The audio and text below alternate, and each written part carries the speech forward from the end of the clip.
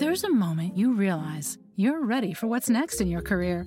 Maybe it's when you're trying a new scone recipe and think, I could open a cafe. Or maybe you're helping a coworker and say, I could teach a course on this. Whatever your moment is, it's never too early to plan for a career that lives longer. That's why, the younger you are, the more you need AARP. For skills training, resume tips, and job listings, visit aarp.org/work.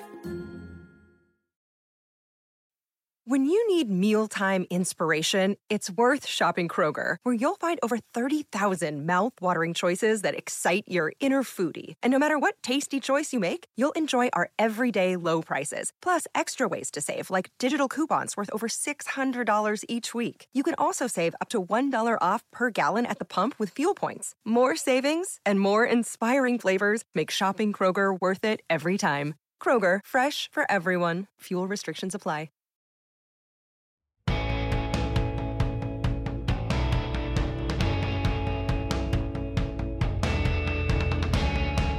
Welcome to the Peter King Podcast. So happy you can join me. I'm amazed to say that we are entering week 15 of the National Football League season. It always seems like you just get on this roller coaster at the start of the year, and by the time it dumps you off at the end, you're feeling a little queasy, a little tired, a little whatever, but man, you had a heck of a ride, and we're kind of on that same ride this year, Paul, and thanks so much for joining me. I hope everything is good in your world. I went to Cincinnati to see a football game over the weekend, had a good time, and we'll talk about that and a bunch of other things. Tell me how your life is going. Everything's good. You know, trying to, just like everybody else this time of year, trying to be good at my job and also good to my kids at Christmas, and getting enough time to get out and do all the things that come with the holiday season while remembering to take care of everything that's important during the day. So it's a fun challenge. And it was a great weekend of football. I certainly missed college football on Saturday, but all the action yesterday made up for it. I thought there were so many interesting games, and being in a game, I don't get to see everything that I would like to. I love sitting there and watching Red Zone, and I didn't have a chance to do that on Sunday in the press box in Cincinnati. But I think I must have missed some, and I just watched the highlights. I must have missed some great football in Tampa, and with Buffalo coming back. And again, I'm not a big moral victories guy, but you know, let's start there briefly, because as I say, I'm not a big moral victories kind of guy, but I find that when a team comes back from the brink and comes back after a short week against the defending Super Bowl champs on the road, Buffalo must have shown quite a lot in that second half. Yeah, I'm with you, Peter. There aren't that many moral victories in the NFL, but when you watch the first half of that game and just how the Bills were not there offensively and defensively, and then how they were able to come back and show off Josh Allen and finally give him a little bit of help, tiny little bit of help with the running game, and how their defense was finally able to find a way to affect Tom Brady. It was hard to watch that second half and not feel good about what the Buffalo Bills were doing. And they desperately needed it, because the feeling was on the complete opposite end during that first half, because, I mean, they just competitively were not around on either side of the ball. Yeah. You know, I should mention we're going to have a guest on later in the pod, Bill Polian, the Hall of Fame general manager. He's written a book about how to build a Super Bowl champion. He's got some really, really good interviews in the book with some all-timers like Joe Gibbs and Parcells. And I think he went into this book, as a matter of fact, I know he went into this book with an absolute open mind. You know, he obviously built 3 teams in the NFL, but I think he wanted to know what he didn't know, you know, and you'll get a kick out of that conversation. We had a good discussion, and we will listen to Bill Polian later on in the show. Paul, I want to just take you down for a moment. I want to take you down Peter King memory lane. My wife, Ann, and I our first home was in Cincinnati. We bought a home in she thinks it's 82. I thought it was 81. But anyway, we bought a home in the early 80s in Cincinnati for $39,500. And and I love Cincinnati. There was so much going on. I remember early on, we lived next to an apartment complex where a bunch of the Reds lived. Ron Oster lived there, and a bunch of players would cycle in and out of there, so I'd see them all the time. But I really loved Cincinnati because it had all the sports, but it had a little bit more of the small town feel. So it was a great, great place to start my career. But one of the reasons I get sentimental going back there is that, my first job ever covering an NFL team was in Cincinnati in 1984. I worked for the Cincinnati Enquirer. I covered the Bengals. It was Sam Weich's rookie year, very imaginative head coach. And Chris Collinsworth was on that team. He used to use my phone. He and Boomer Esiason, who was a rookie quarterback that year, they would come into my room in the dorm where I would live during training camp. And because there was only 2 payphones in the whole dorm, and I was living in the players' dorm on the first floor, they understood that I had a phone installed, and they would just come in and shoo me away and use my phone for a while. But anyway, it's just a really fun time. And I spoke to Mike Brown, the 82-year-old now owner, but at the time his dad, Paul Brown, owned the team. And what was so incredible about that time is that, first of all, I'm living in the dorm, with the players and the coaches. I'm sleeping there most nights. I would go home, it was like an hour and 20 minutes away from my home in Cincinnati. But what was really cool about it was Paul Brown, I used to stand with him at practice, and he used to teach me about football. And it was just such a, I'm so stupid, quite honestly, to not have taken better notes, or maybe to have recorded some of the conversations I had with him and kind of that golden season. And I'll tell you one other quick story. After 1 year, I go to Newsday and to cover the New York Giants, and I'm there in 1985. And I'm having a conversation one day with Mike Brown, and I told him, my dad's not doing too well. He's got cancer. He's not going to live much longer. And so later that week, a package showed up at my parents' house in Connecticut. And there was a book in there, Paul Brown's book, written with Jack Clary, basically how he did what he did as a coach, as a team architect, everything. And there was a letter in there, and he wrote a letter to my dad. He said, "Hey, I hear you're not doing very well. I just want to tell you that you raised a very fine boy. I worked with your son in Cincinnati." And my father, who at the time had only about 2 weeks to live, that was like, my mother said my dad just started crying. He just couldn't believe that Paul Brown knew me.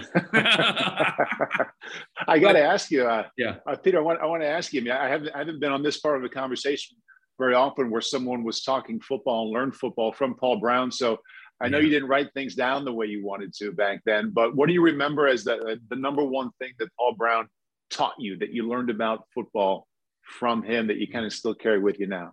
That he was absolutely convinced, beyond the shadow of a doubt, that you learned not something, a lot from every practice. He would watch players in every practice, and he was convinced. I made a comment to him one day. I said, "Oh my God," because look, Wilmington, Ohio, Paul, the Midwest, hot, humid. I mean, the Bengals most days practice from 9 to 11 in the morning and 3 to 5 in the afternoon. Now, you get on the practice field in Wilmington, Ohio at 3 in the afternoon in late July and August. I'm just telling you, the average temperature is going to be 90 degrees. Yep. And every day this happened. And Paul Brown would be out there with his huge Panama hat on his head. He was very careful about his skin. And he would, one day I just made a comment, oh man, you've been doing this for all these years, this weather, the heat in the summer. And I said, do you ever just say, man, let's end this a little early. Let's go inside. And he looked at me very sternly and he said, young man, this is our lifeblood. And he didn't have to say anymore. He really didn't talk a lot. I would ask him questions, but he was just absolutely convinced that, if there was a practice, he was going to learn something. I remember once there was a little competition for one of the running back positions. I think, if I'm not mistaken, it was like, was it Archie Griffin? I forget who was there, but there was competition for a running back position. And he'd watch it day after day, he'd watch every carry. And one of the things he pointed out was, I want to know who's going to be the best guy in the middle of the fourth quarter on a hot day. So I want to know if the practice runs from 3 to 5 and it's your second practice of the day, who's working his rear end off at 4:40, who's still all there. That's who Paul Brown liked, Yeah, of course.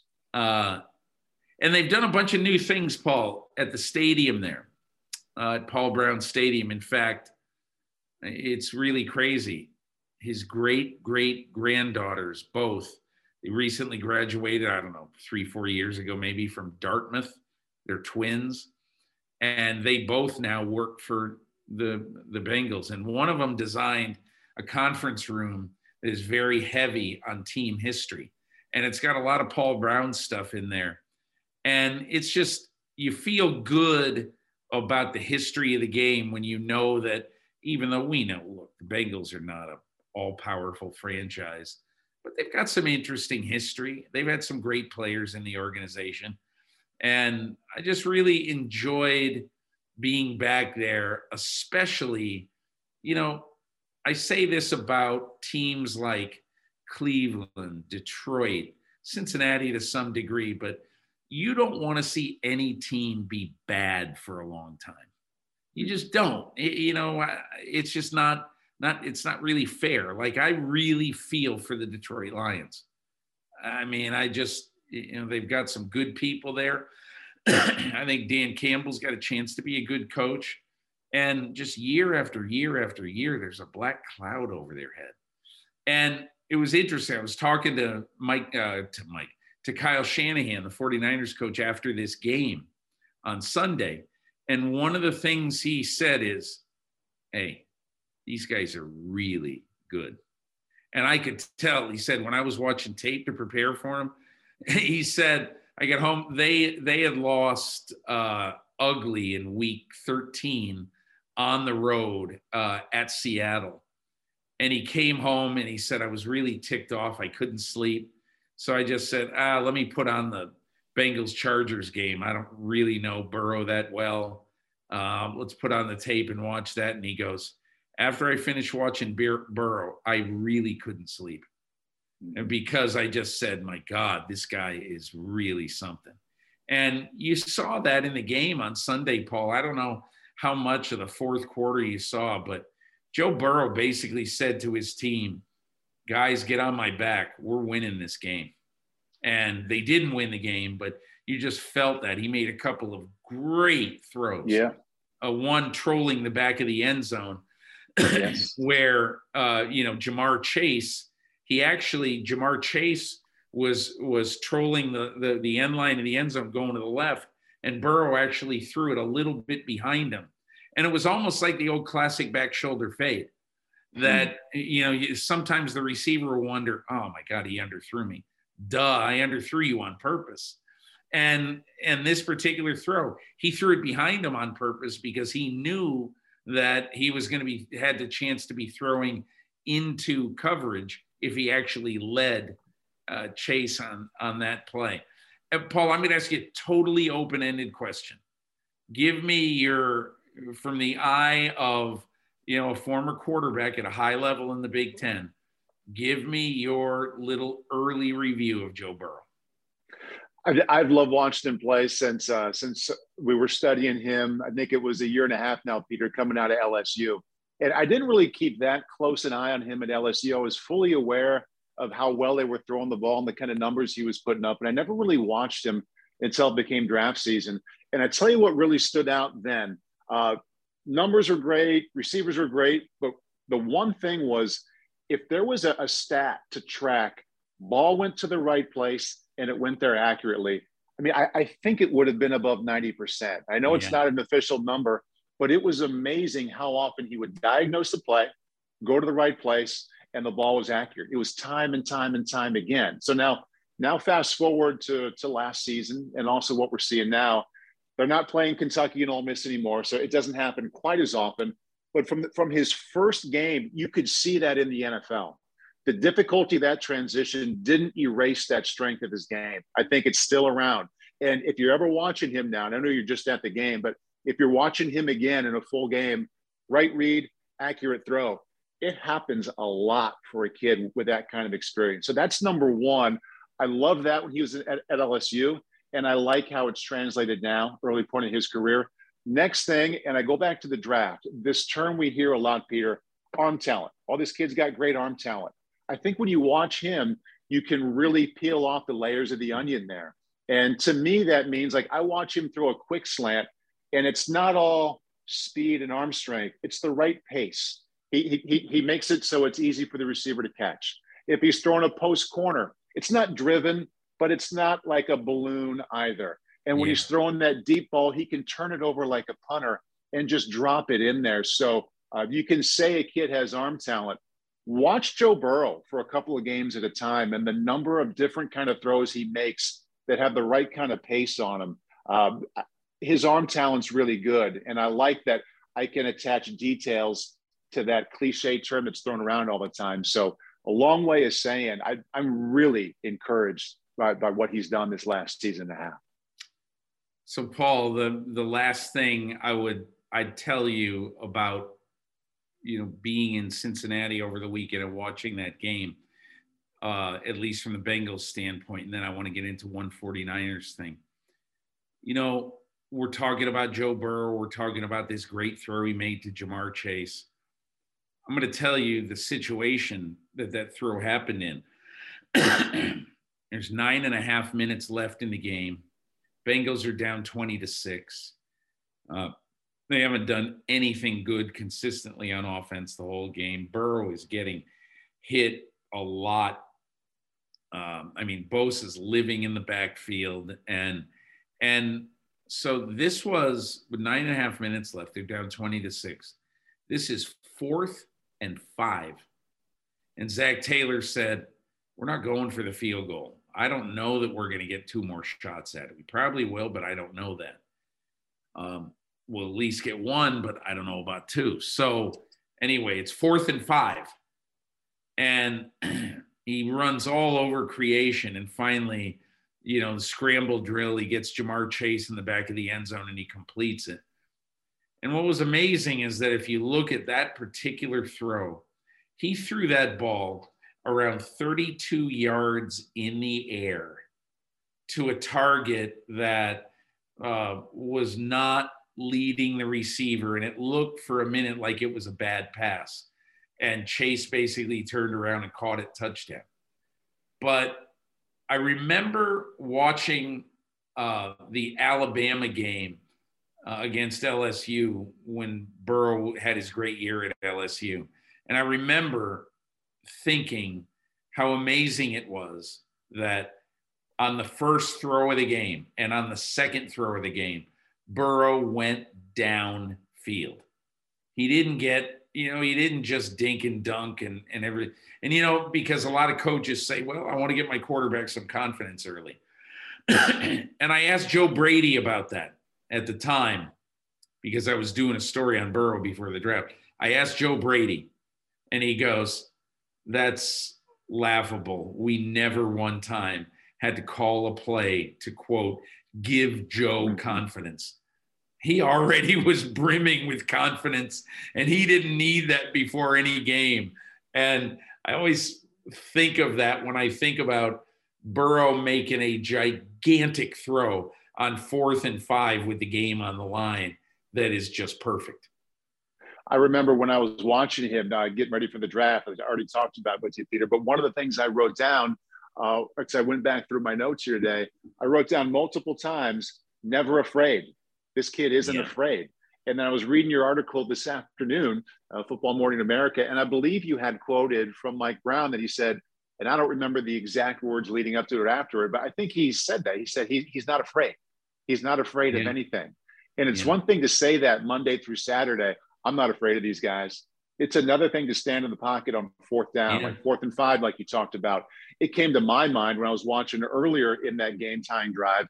He dropped back, and I think his first completion on that drive, he had his feet set in his own end zone. I mean, he didn't look afraid a single bit, and he never does. And, you know, I don't want to paint the picture this is a perfect quarterback. I mean, I went back through his numbers today. I think he has 4 games this year with multiple interceptions. So, and they've lost all 4 of those games. So there are a number of things he needs to do better, but the certain intangible things, not being afraid and having that kind of a courage and having it show up during the game, again, pretty fun to watch. You're actually talking about the last touchdown drive that he had, which Bosa sacked him back to the Cincinnati 5. Right. And it's 2nd and 18 at his own 5-yard line.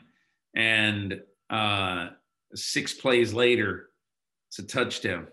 They almost scored too early, because they did give the 49ers, a chance to win it at the end, but they missed on the Robbie Gould field goal. Paul, I want to ask you one question about the 49ers, and it's about George Kittle. The last 2 weeks, I've noticed this because I watched a lot of the Seattle game last week. And this game this week, I really think that an offensive player is special when the opposition knows he's getting the ball. I mean, I think I'm right in saying 15 targets against the Bengals, 13 completions, Garoppolo to Kittle. The defense knows he's getting the ball. They can't stop it.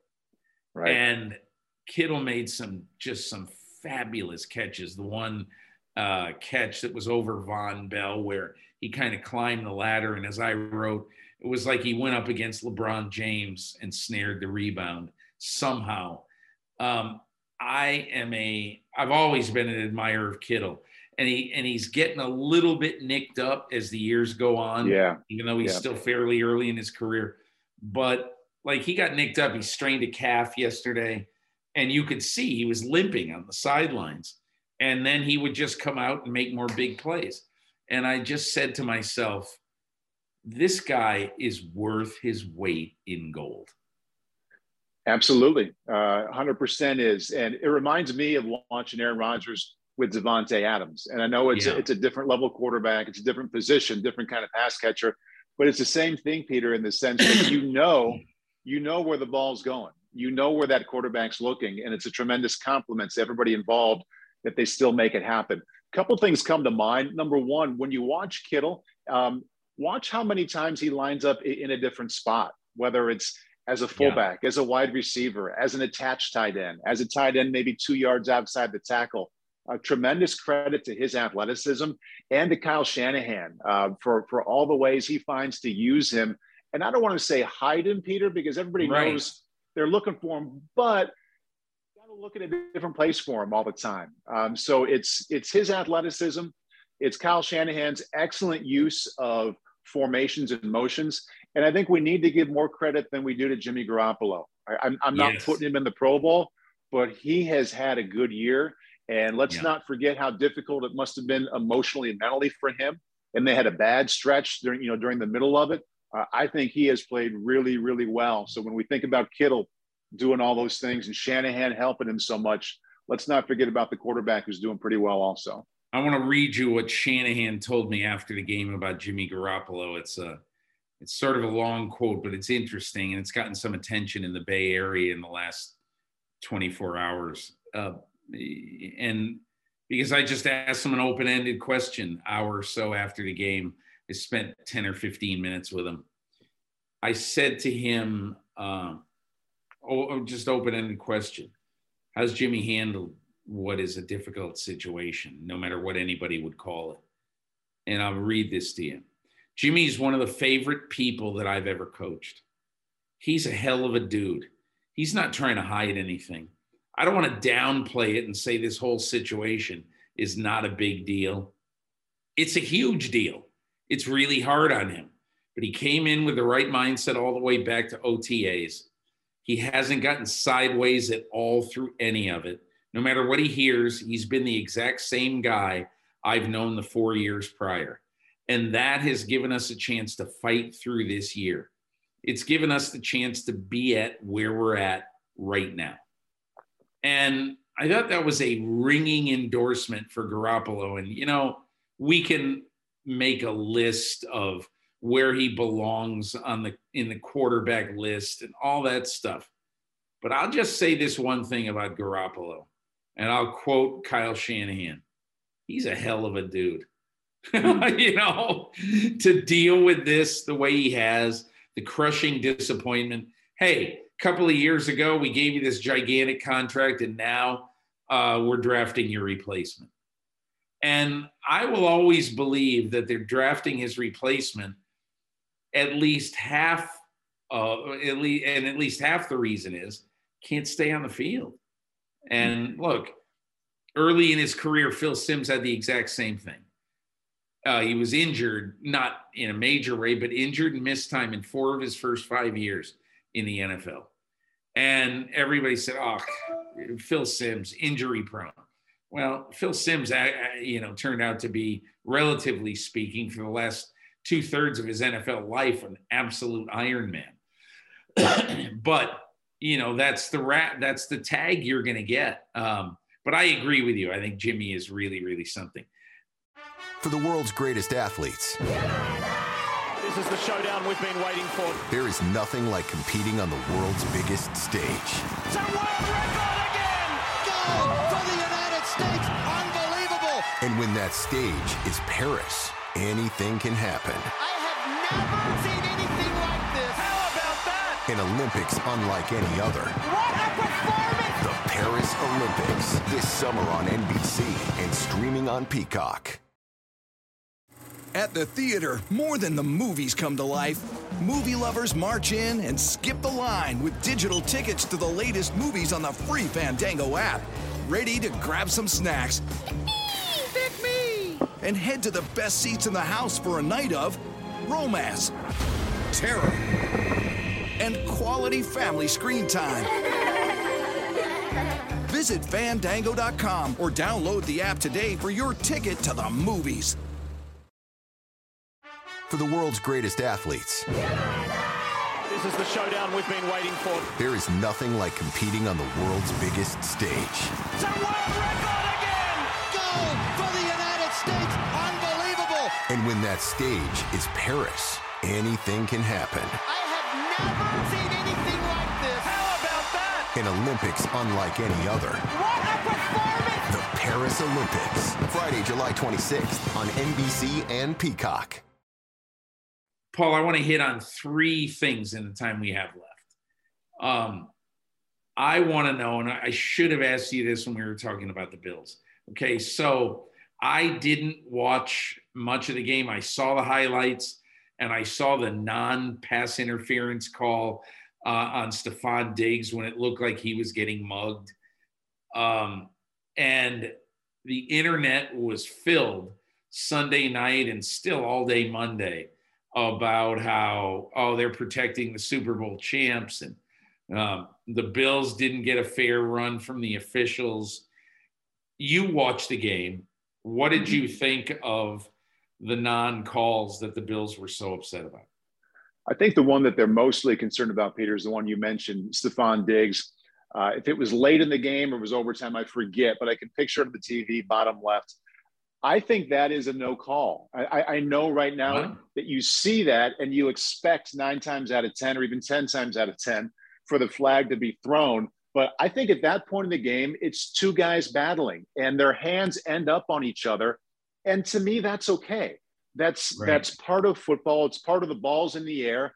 And there's going to be a little contact. I like that wasn't called. It stands out because it's called so often now, so almost automatically, that fans and teams, I guess rightfully so, because of the recent history, are wondering why wasn't that called? But I don't think that kind of play where both the DB and the receiver have their hands on each other, if they're not really ripping or tearing down or affecting, it's late in the game, it's tight. I don't mind that call being let go. Okay. The one that got called late, I think it was against Mike Evans. Something's got to be done, Peter, about this flag that's, again, automatically thrown when the DB doesn't get his head around, because it's man coverage. Quarterback throws some version of a back shoulder fade or kind of like a mini fade route. And before he even has a chance to get his head around, the ball's on top of him. He wasn't interfering with Mike Evans. He didn't have his head turned around. So by the letter of the law, I guess it's interference, but he didn't really grab the receiver or make it impossible for him to catch the ball. He just didn't have his head turned, and they were like basically fastened to each other by the time the ball got there. I don't like that call at all. I understand why it was called, because it's called all the time, but it's too easy for the offense to pick up the first down in the yardage when the DB didn't really interfere. He just didn't get his head around. Yeah, that's very interesting. Paul, one of the premises of my trip to Cincinnati was to sort of cover a game with the 2021 NFL middle class. And there are so many teams in this middle class right now that are still in playoff contention. And that to me was so interesting, to sort of start to look into that topic a little bit about why 24 teams, here we are with, as the calendar goes, less than a month before the end of the regular season, 24 teams are legit still in the playoff hunt. 75% of the league, has 6 wins or more. And I'm curious. I think it might be a coincidence. I'm not sure. You have any theories about why we're seeing such an even brand of football in 2021? I'm going to stay true to kind of a version of what I've been talking about when we've kind of touched on this topic the last 3 months here, Peter. I guess really the last couple of months, as it's become clear that there are a lot of teams in the middle, is that I'm going to look at it from the quarterback's point of view. There are so many quarterbacks right now that belong ranked between, let's say, 10 and 15. Yeah. I could give you a dozen to 14 quarterbacks. I could make a legitimate argument that should be rated in there. And that, I mean, on one hand, Peter, there's nothing new about we get to mid-December and there's a handful of teams with a handful of decent quarterbacks who might be in the postseason. They might not be, but we need 3 hands to count those number of teams this year. And to me, the way I look at the game, it's because there's so many B to B minus quarterbacks. And I mean that more as a compliment than a put down. There are a lot of decent quarterbacks in the game right now. And that's why there are nearly half of the teams in the NFL, to me, have 6 or 7 wins. And, go back and look at it. It's a wide range. I mean, from Jalen Hurts to Matt Ryan, from Taylor Heineke to Teddy Bridgewater. You're not going to put those guys, you're not going to draft them in the first round again. You're not going to have them in the Pro Bowl. They're doing more good than bad. And there are so many quarterbacks in that category right now. That's why I think that there are, more than half of the teams in the league are battling to be in the postseason and have a legitimate chance to think that they can be. Yeah. I think that's interesting. I don't really know whether and I like that thought that the quality of quarterbacking is narrowing the gap between, look, the Bengals are now a threat because of Joe Burrow, and even the teams where you look at him and you say, man, he's not a top 10 quarterback, the 49ers. I mean, Kyle Shanahan said something interesting to me after the game. He said, Peter, look up and I don't know that I'm going to do this. It would take 2 hours, but I might look up all the games, since I've been coach here. We have an incredible record when we have 0 turnovers. The only thing that I am thinking when he says that is, I bet most teams have an incredible record when they have no turnovers. Yeah. I'm not positive, but I would guess that stat in a vacuum, if they've won 85% of their games where they don't turn it over, I'm not sure that's going to be different from, let's say, Seattle or whatever. I do want to make one point, and actually it's Trent Williams of the 49ers made it to me. And it's the one thing in asking a bunch of people around football why they think that it's so even today. Trent Williams said, I'll just tell you what I've noticed. Until Trent Williams was drafted in 2010. He came in, and by the way, in the Tim Tebow, Demaryius Thomas draft, in that round, yeah. But he said to me, what to me is the real difference in football from when I started to now is that when you bring rookies in, man, they're ready to play right away. And that is a really prescient, I think, smart comment. I'm not positive that it's true, but I do think that teams are taking rookies from the first day of training camp. And I'll never forget, I was at the Cowboys in week 1 of training camp. And Mike McCarthy is not usually like this, but I said, hey, give me some observations about your team. And he goes, I'm telling you, Micah Parsons has earned a role on day 1 with our team. I said, it's still July. You know already that Micah Parsons is going to, he said, Peter, he makes a play in practice every day that just totally tilts the field toward the defense. And so my only point is that I think coaches, even coaches, maybe who traditionally have been a little bit stubborn about playing young players, now they've kind of thrown that out the window. And they say, I'm playing the best guy. I don't care if he is 21 years old. And I don't know if you've seen that or noticed it, but I just wanted to throw that out to you. Absolutely. It hasn't come to my mind like when you sent the list of things you wanted to discuss today. I didn't think of that as one of the things, but like every team has not only, I don't want to say every team, a lot of teams had not only their first round pick big names, but middle round guys that show up. I mean, San Francisco's running game, it comes to mind. I believe it's Mitchell is the running back, I think. Elijah Mitchell, yeah. Yeah.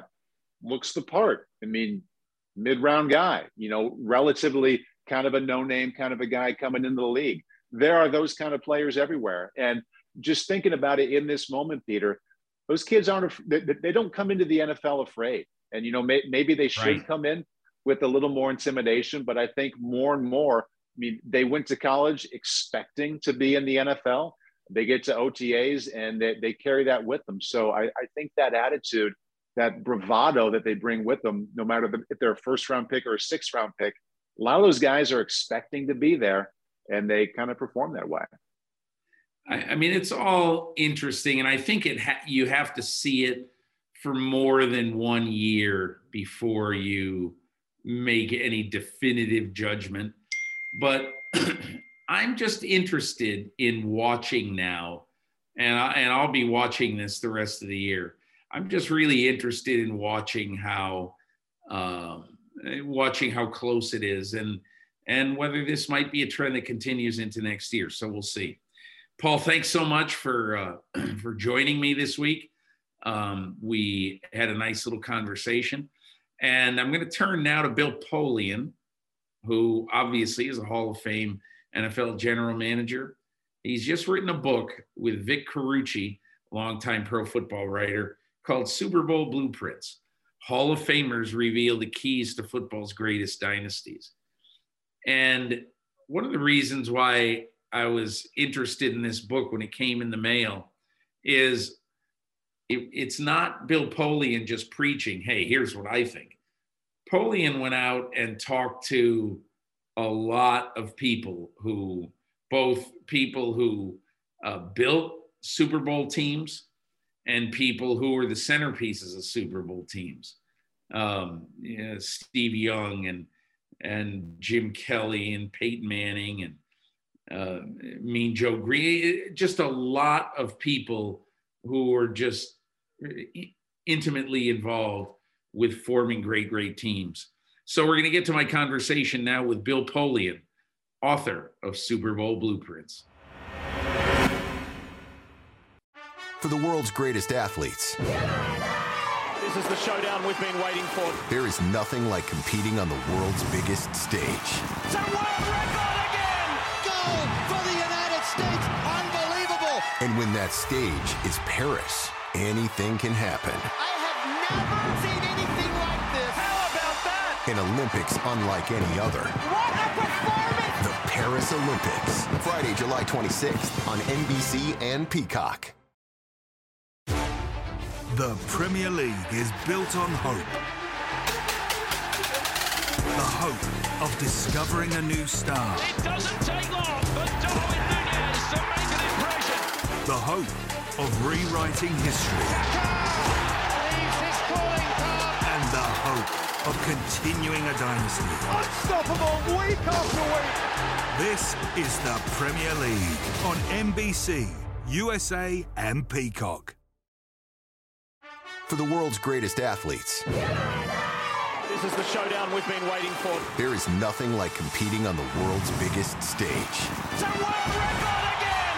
Gold for the United States! Unbelievable! And when that stage is Paris, anything can happen. I have never seen anything like this! How about that? An Olympics unlike any other. What a performance! The Paris Olympics, this summer on NBC and streaming on Peacock. Really happy to be joined by Bill Polian, who's got a new book out, which I really find it interesting. When it was sent to me, one of the things that I really liked about Super Bowl Blueprints, which is done by Bill Polian and Vic Carucci, one of the things I really liked about it is that, Bill, you really kind of lay out with some significant detail how you believe Super Bowl teams should be built. And I don't want to ask you to do a crib notes of exactly how you think they should be built. But what I wanted to do is talk to you a little bit about something that I find in today's football to be extremely important, that I think the media overlooks. And I know it's very simple to say, well, you got to have a quarterback.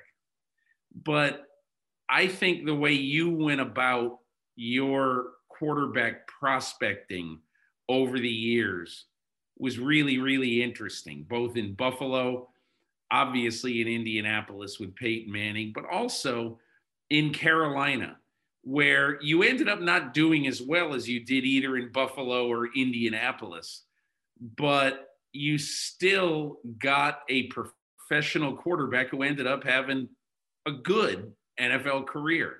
So I want to start there and just ask you, is there any position in any sport, a team sport, that you believe is more significant to his cause than quarterback, and why? No, there isn't. There isn't any position that affects the game as much as the quarterback does in football. He touches the ball on every play. The pitcher does that in baseball. And obviously, the game can't start until the pitcher throws the ball. But once the ball is out of his hands, then there's nothing more for him to do except react to what takes place. And if the ball's hit and he has to cover first base or whatever have you. In football, the game can't start until the quarterback takes the snap. But then after the snap, he has to do three things that no one else in sports has to do. Number one, he has to ascertain what the defense is doing. And that's 11 people moving in unison. Number two, he has to ascertain, based on those movements, to whom he should give the ball. Should he give it to the running back? Should he throw it to the wide receiver? Should he throw it to the tight end? And then finally, he has to deliver the ball. And that's much more difficult than what the pitcher has to do, although people correctly draw comparisons between the two. Quarterbacking is a lot harder. I also think that one of the ways in your book that I think you do a very interesting job in talking to the people who have been there. It isn't just the preaching of here's what I think. It's essentially, you know, a lot of the people who have built these great teams and then played on them. And, you know, I always wonder, you have your ways of doing it and you have your opinions, and you have very, very strong opinions about both the architecture of teams and things like that. But tell me a person or two in this book who either told you something that you didn't know or might have changed your mind about the importance of some aspect of building a champion. It happened in every chapter. I'll give you a couple of examples, but it happened in every chapter. I don't know, you've written many more books than I, and you're a professional writer, but in this experience, I learned something from everyone I talked to. It was absolutely amazing.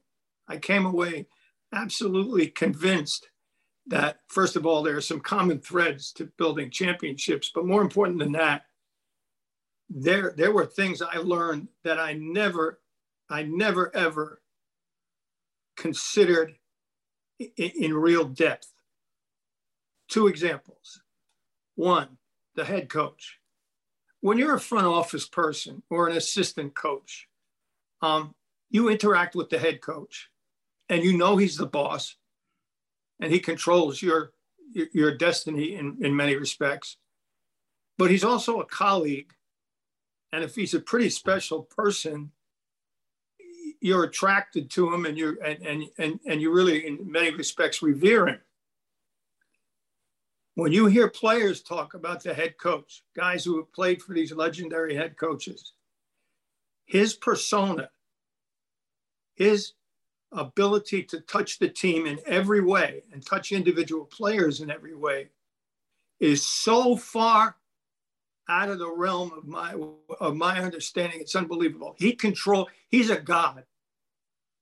We talked here to Hall of Fame players who were scared to death of the head coach, who recognized that correctly, that he controlled their destiny, their very livelihood. And I didn't view it that way, but I learned listening to these men that that's absolutely the case. Why was that?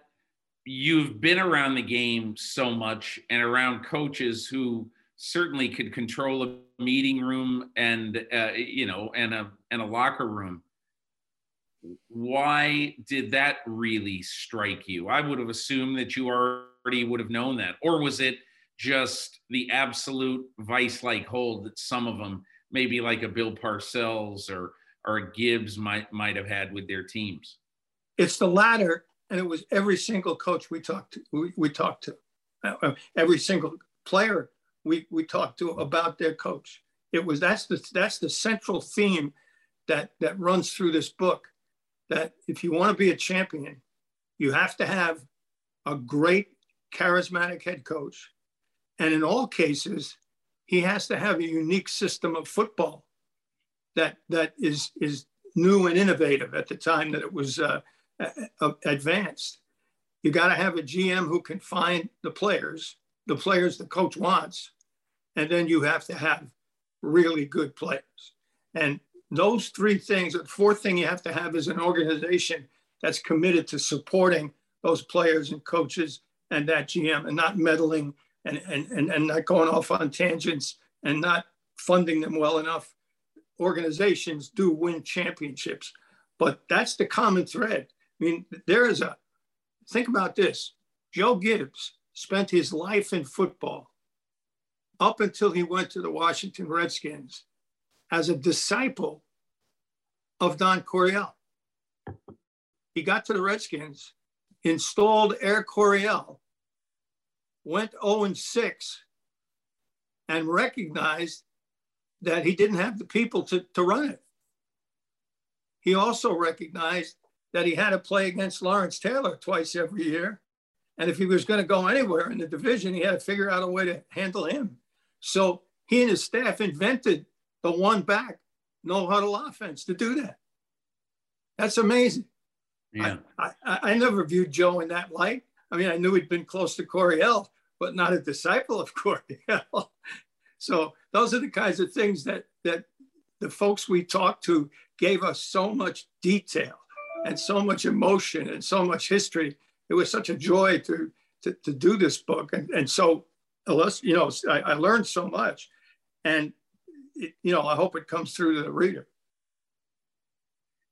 One of the guys who always has really interested me in football is Ron Wolf, because of the what I would call, he's almost got what I would call sort of a fierce independence to him, that he's going to do things his way.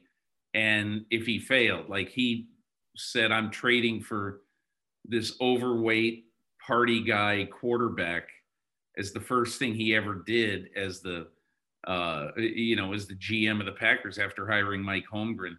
And he brings in Brett Favre. And it kind of reminds me of, when Bob Kraft hired Bill Belichick and everybody's telling him, don't do that.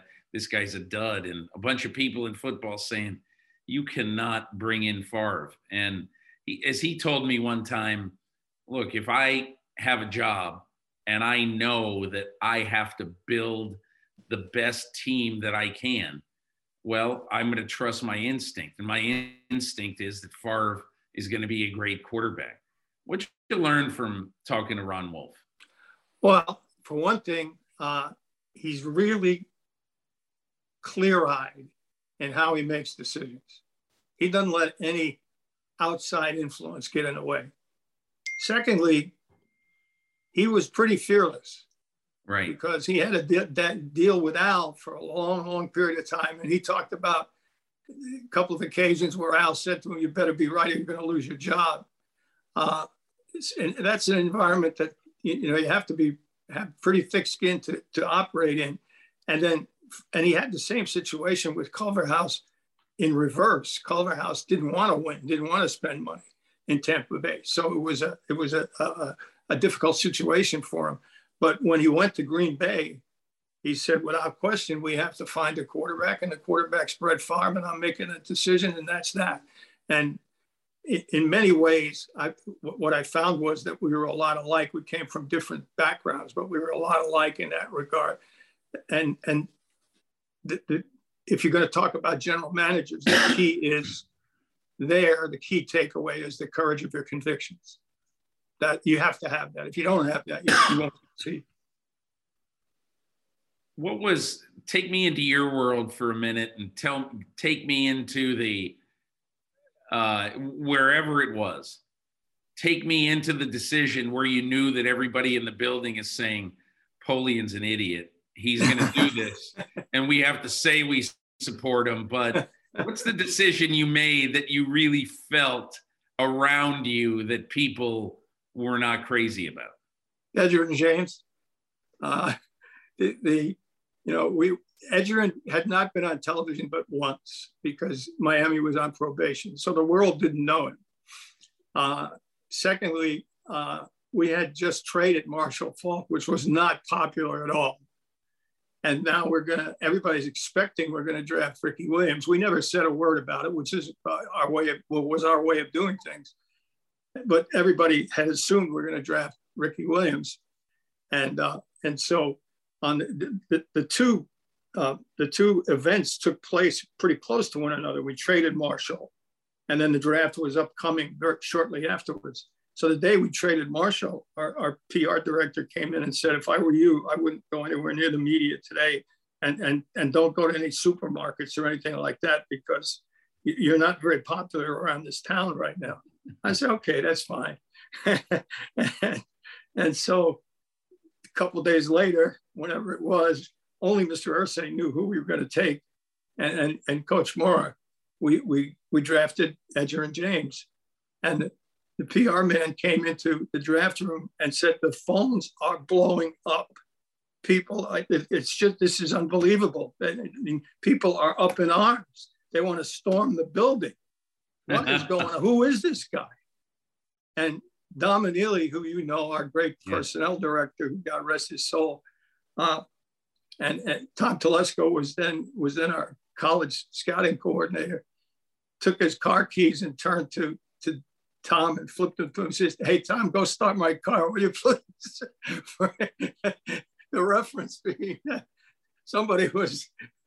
there might have been a bomb in there. But I said to Dom, don't worry about your car, it's aimed at me. Yeah.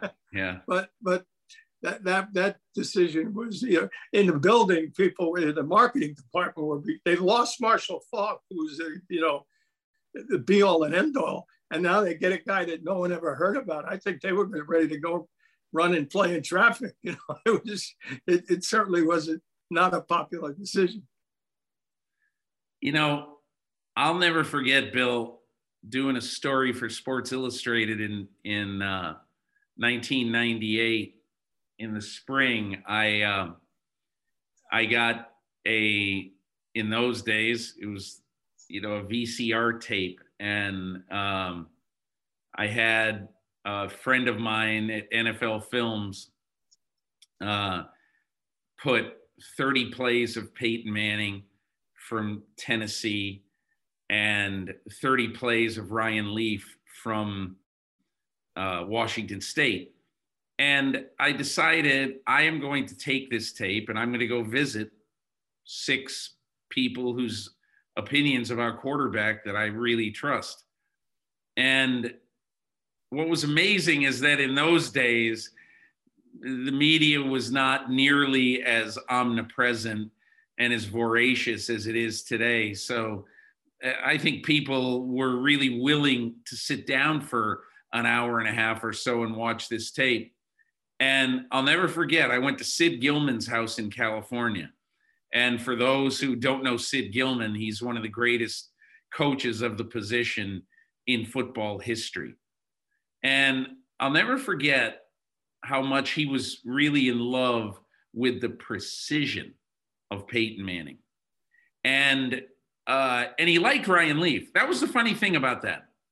I did not talk to one person who didn't like Ryan Leaf.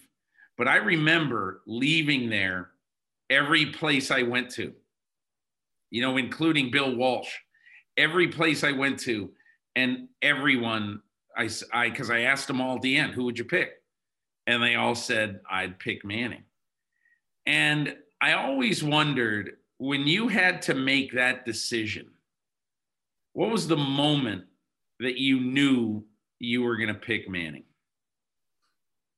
Oh, I guess it was after the workouts. We went, neither guy worked at the combine.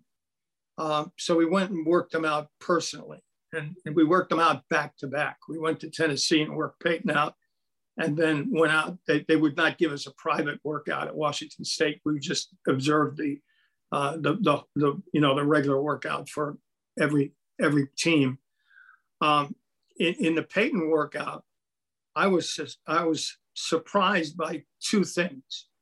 Number one, the scuttlebutt was that he had a weak arm. That's not true at all.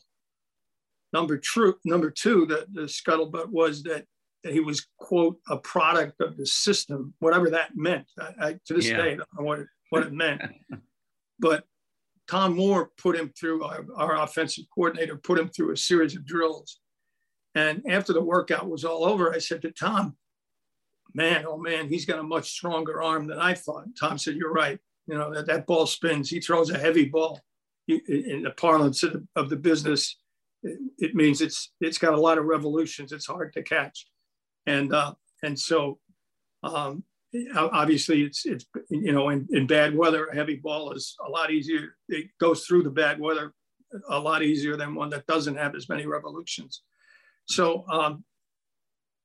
then we put him on the chalkboard, and I mean, he blew it away. He absolutely blew it away.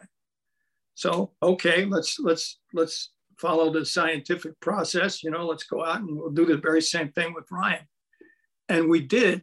And about halfway through Ryan's workout, I walked over to Tom and I said, "Hey, Tom, the scuttlebutt is that Peyton had the weaker arm.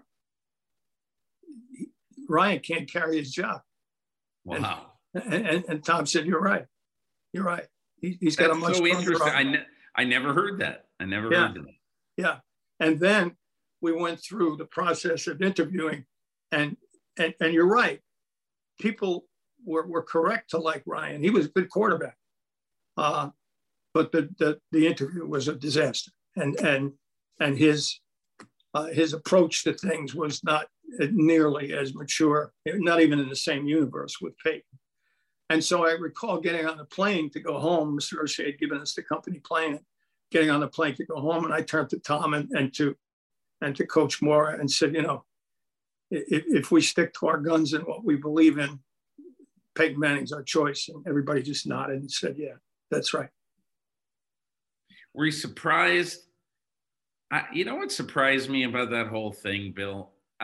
About Leaf, the person. Obviously, he had some demons that eventually surfaced. I feel bad for the guy, as everybody would. But it's really surprising that, to me, a really good, smart GM and organization, because I had tremendous respect for Bobby Beathard. I'm really surprised that they ended up taking him. I shouldn't say surprised, but I would have thought that some of those warts would have surfaced in their investigation of him. Do you ever have any theory about that aspect of it? And were you at all surprised he went number 2? No, and I did have knowledge of it, actually. As we were entering the stadium in Pullman for the public workout, Bobby and his people were coming out because Lee Steinberg, the agent for Ryan, had given them a private workout. So we said hello, and we've been friends for a long time, still are. And I had great respect for Bobby. And he said, "You'll enjoy it." He said, he's a good player. You'll like it. And then he said, "Listen, if you're interested in trading the pick, let me know." And I said, "Okay, I don't think we will, but if that's the case, I'll give you a holler." And so it told me all I needed to know about where Bobby felt the two guys were. Yeah. Now, and hey, when you need a quarterback, sometimes you have to accept one with warts. That's exactly right. And Bobby thought, as do many GMs, as I did in the past, in some cases, that he could fix him. Yeah. But when those problems, you can fix mechanical problems. It's been my experience that it's very much more difficult to fix emotional or psychological problems. Yeah. It's very interesting. I want to ask you 2 questions before we go about the modern game and today's game. I just spent a weekend in Cincinnati and I watched the 49ers and the Bengals. And I came away from there really so impressed with Joe Burrow. And not only Joe Burrow, the football player, but he just has, even though it doesn't look like it, he looks kind of like a mama's boy. He's sort of one of these, I don't know, I called him Machine Gun Burrow in my column. But he just looks to me, the way he carries himself and the way he plays is, guys, get on my shoulders. We're going to be fine. Don't worry about anything. And I asked Mike Brown this question. Mike Brown, obviously the owner of the Bengals and runs the franchise. And even though he doesn't run the draft, as maniacally as the Brown family used to, that's, Duke Tobin, Bill Tobin's son, is the guy who runs the draft now. But I said to him, there are a lot of reports last year that you might think about a trade with Miami, and that Miami was willing to offer as many as 5 first-round picks to move up to try to get Joe Burrow. And Mike just said to me, it would not have mattered what anybody offered. We were not trading the pick for any amount of draft capital. And part of that at the time, I remember thinking, if that's true, the Bengals have to take that offer. But now that I've watched Burrow for a year and a half, I'm not a big college football watcher, but now that I've watched Burrow for a year and a half, this is going to sound crazy, I wouldn't trade him for 8 ones. And I just want to know your thought about the value of a quarterback, and how do you put sort of draft pick capital value on a quarterback if you really want him? Well, we went through the very same thing with Peyton and the Carolina Panthers in Indianapolis. They offered a king's ransom plus, and we didn't do it and had no intention of doing it. And here's why.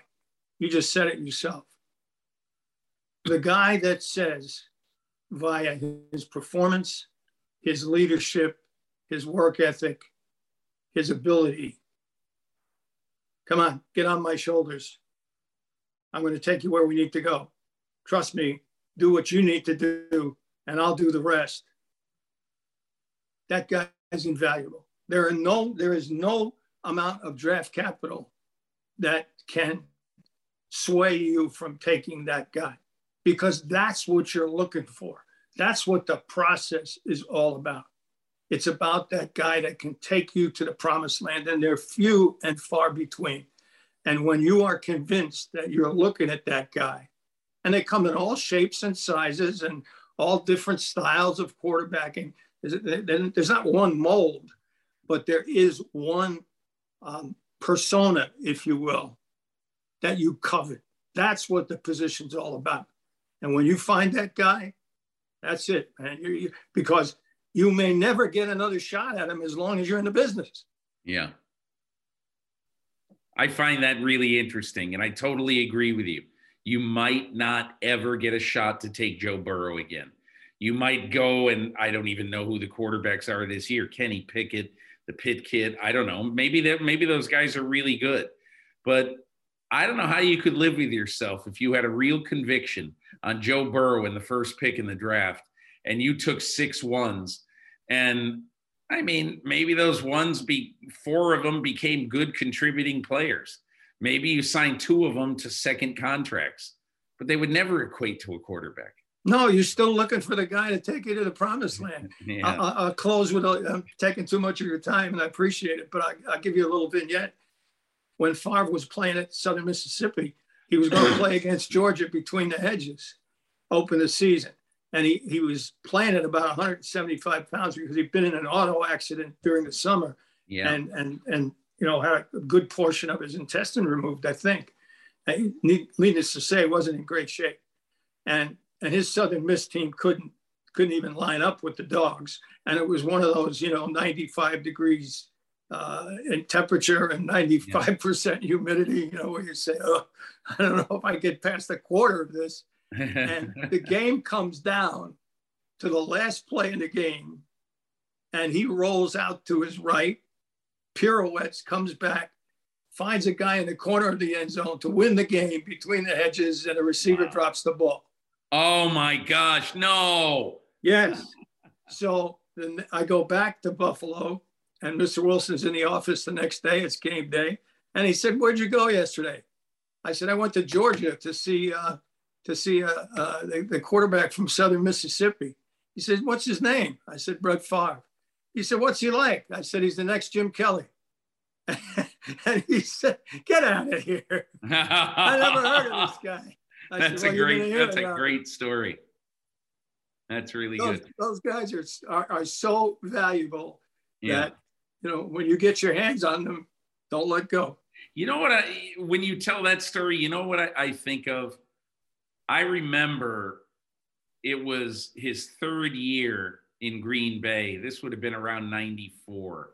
And he still was making some dumb throws. And he'd make a couple of miracle throws, and then he'd make a dumb throw to cost him a game. And and Mike Holmgren one day had a staff meeting. He had all of his coaches sit in the room. And he said, okay, I'm going to take a vote. I think I'm right when I say this. You're correct. It's in the book. It was either Brunel. Okay, good. Yeah. It was either Brunel or Ty Detmer. Okay, it's Brunel, I think. Brunel. Yeah. And he asked him, he basically, they took a vote and Favre won.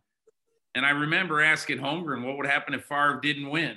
And I think he would have tried to fix the vote because I think he was sick and tired of it, but he knew how great Favre was. He describes him in the book as my problem child, who in the end I couldn't live without. Yeah. That's a really, really good one. Bill, before you go, I want to ask you one other thing.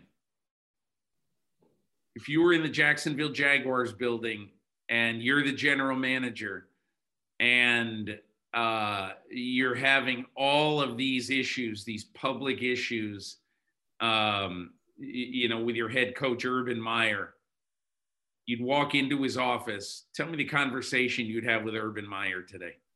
Well, I think you'd say probably would have had it sooner than today, but yeah, I'd probably say, tell me what's going on here.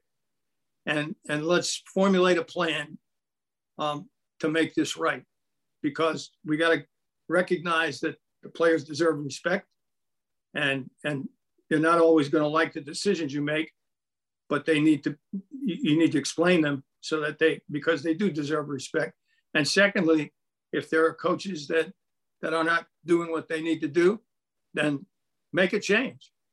I'll back you 100%, but let's make sure that we know what all the facts are, and then let's deal with it in a couple of sentences and move on. We can't win football games by being the stars of soap operas.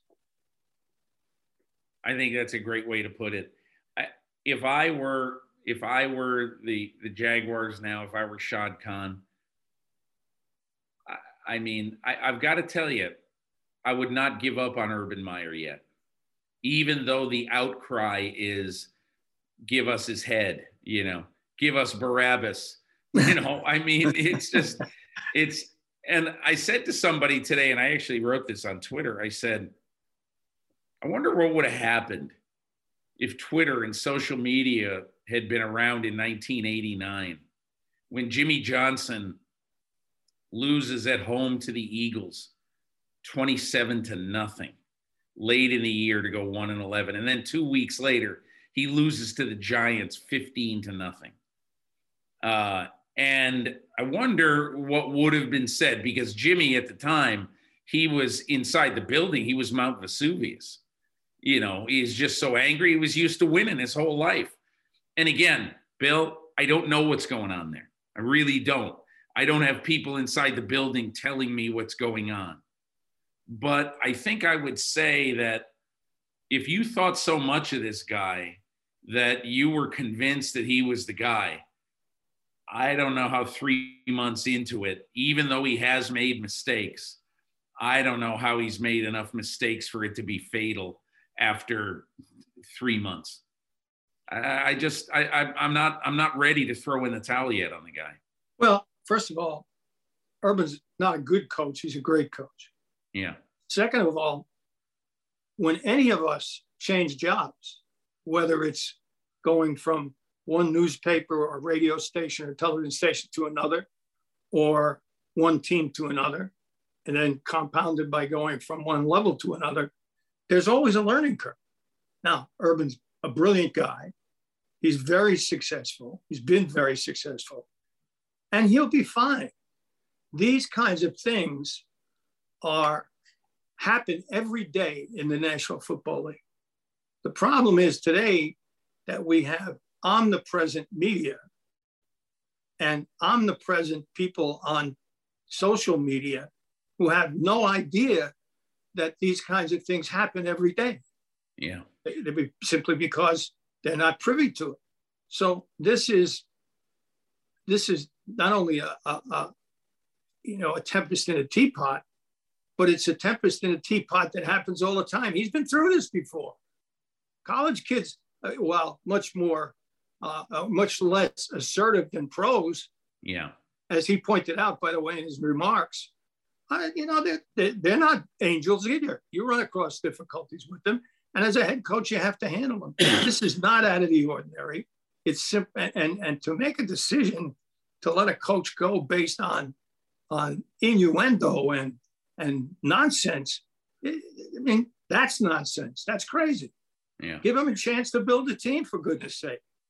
Think about Chuck Noll, right?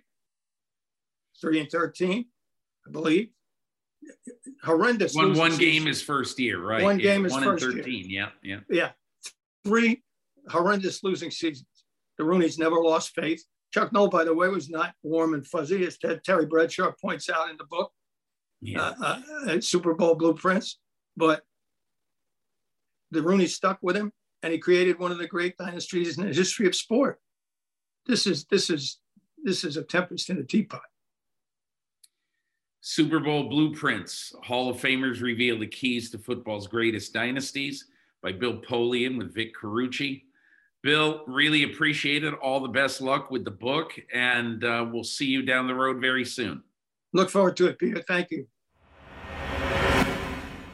My thanks to Paul Burmeister, my friend at NBC Sports, for the great football conversation this week, and also to Bill Polian, who's the author of Super Bowl Blueprints. Hall of Famers reveal the keys to football's greatest dynasties. I think you'd really learned something from the book. It's amazing to listen to Polian talk about how much he learned from the book during the process of it. But anyway, that's it for this week's podcast. Really appreciate you joining me. Look forward to talking to you next week. Next week, I will be on the road. I'll be in Seattle. We will have a discussion about all things NFL, really heading down the stretch of the 2021 NFL season. Thanks a lot for listening. We'll talk to you next week.